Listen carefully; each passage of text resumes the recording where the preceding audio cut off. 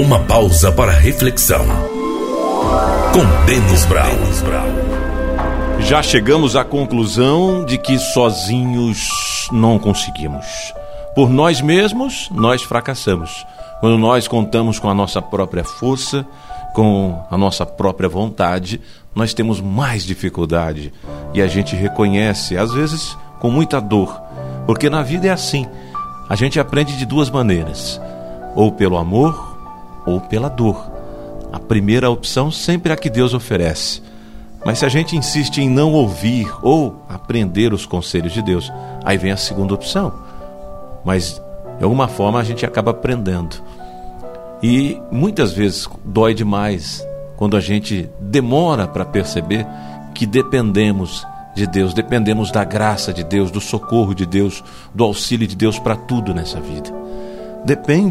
Depender é entregar-se, é reconhecer. Logicamente, não extingue o nosso dever de agir, o nosso compromisso de fazer a nossa parte, de se dedicar, de aprender, de reconhecer que somos sim limitados e dependentes, mas o Senhor é quem nos capacita, e com fé e com certeza nós vamos fazer sempre o melhor que a gente pode em tudo na nossa vida, porque é uma resposta que nós damos a Deus quando nós fazemos tudo com muito mais amor, com muito mais dedicação, e aí nós entendemos que a vida é muito mais do que só querer ou conquistar alguma coisa. A vida é muito mais do que isso, é muito mais ampla.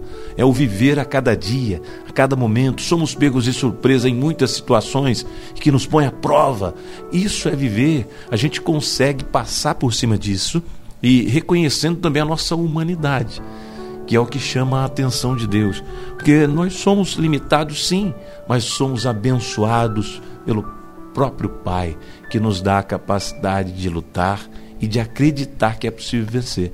E é essa esperança que alimenta cada um de nós, é o que alegra a nossa vida, de saber que todos os dias nós podemos contar com o socorro de Deus. Todos os dias é o que nos alegra, é o que alegra qualquer um que esteja sofrendo. É a esperança de que Deus ainda está conosco, que Deus não desistiu de nós, que Deus não nos abandonou e que Deus vai vir com o seu socorro. E a gente sabe disso, e eu e você esperamos por isso. Se você está precisando, está passando por um momento muito difícil na sua vida, então essa é a esperança que te move e que te faz sentir alegria de volta ao seu coração. É saber que a qualquer momento o socorro de Deus vai chegar na sua vida. E pode ser hoje, e pode ser agora. Uma coisa é certa: aquilo que você não pode fazer, Deus pode.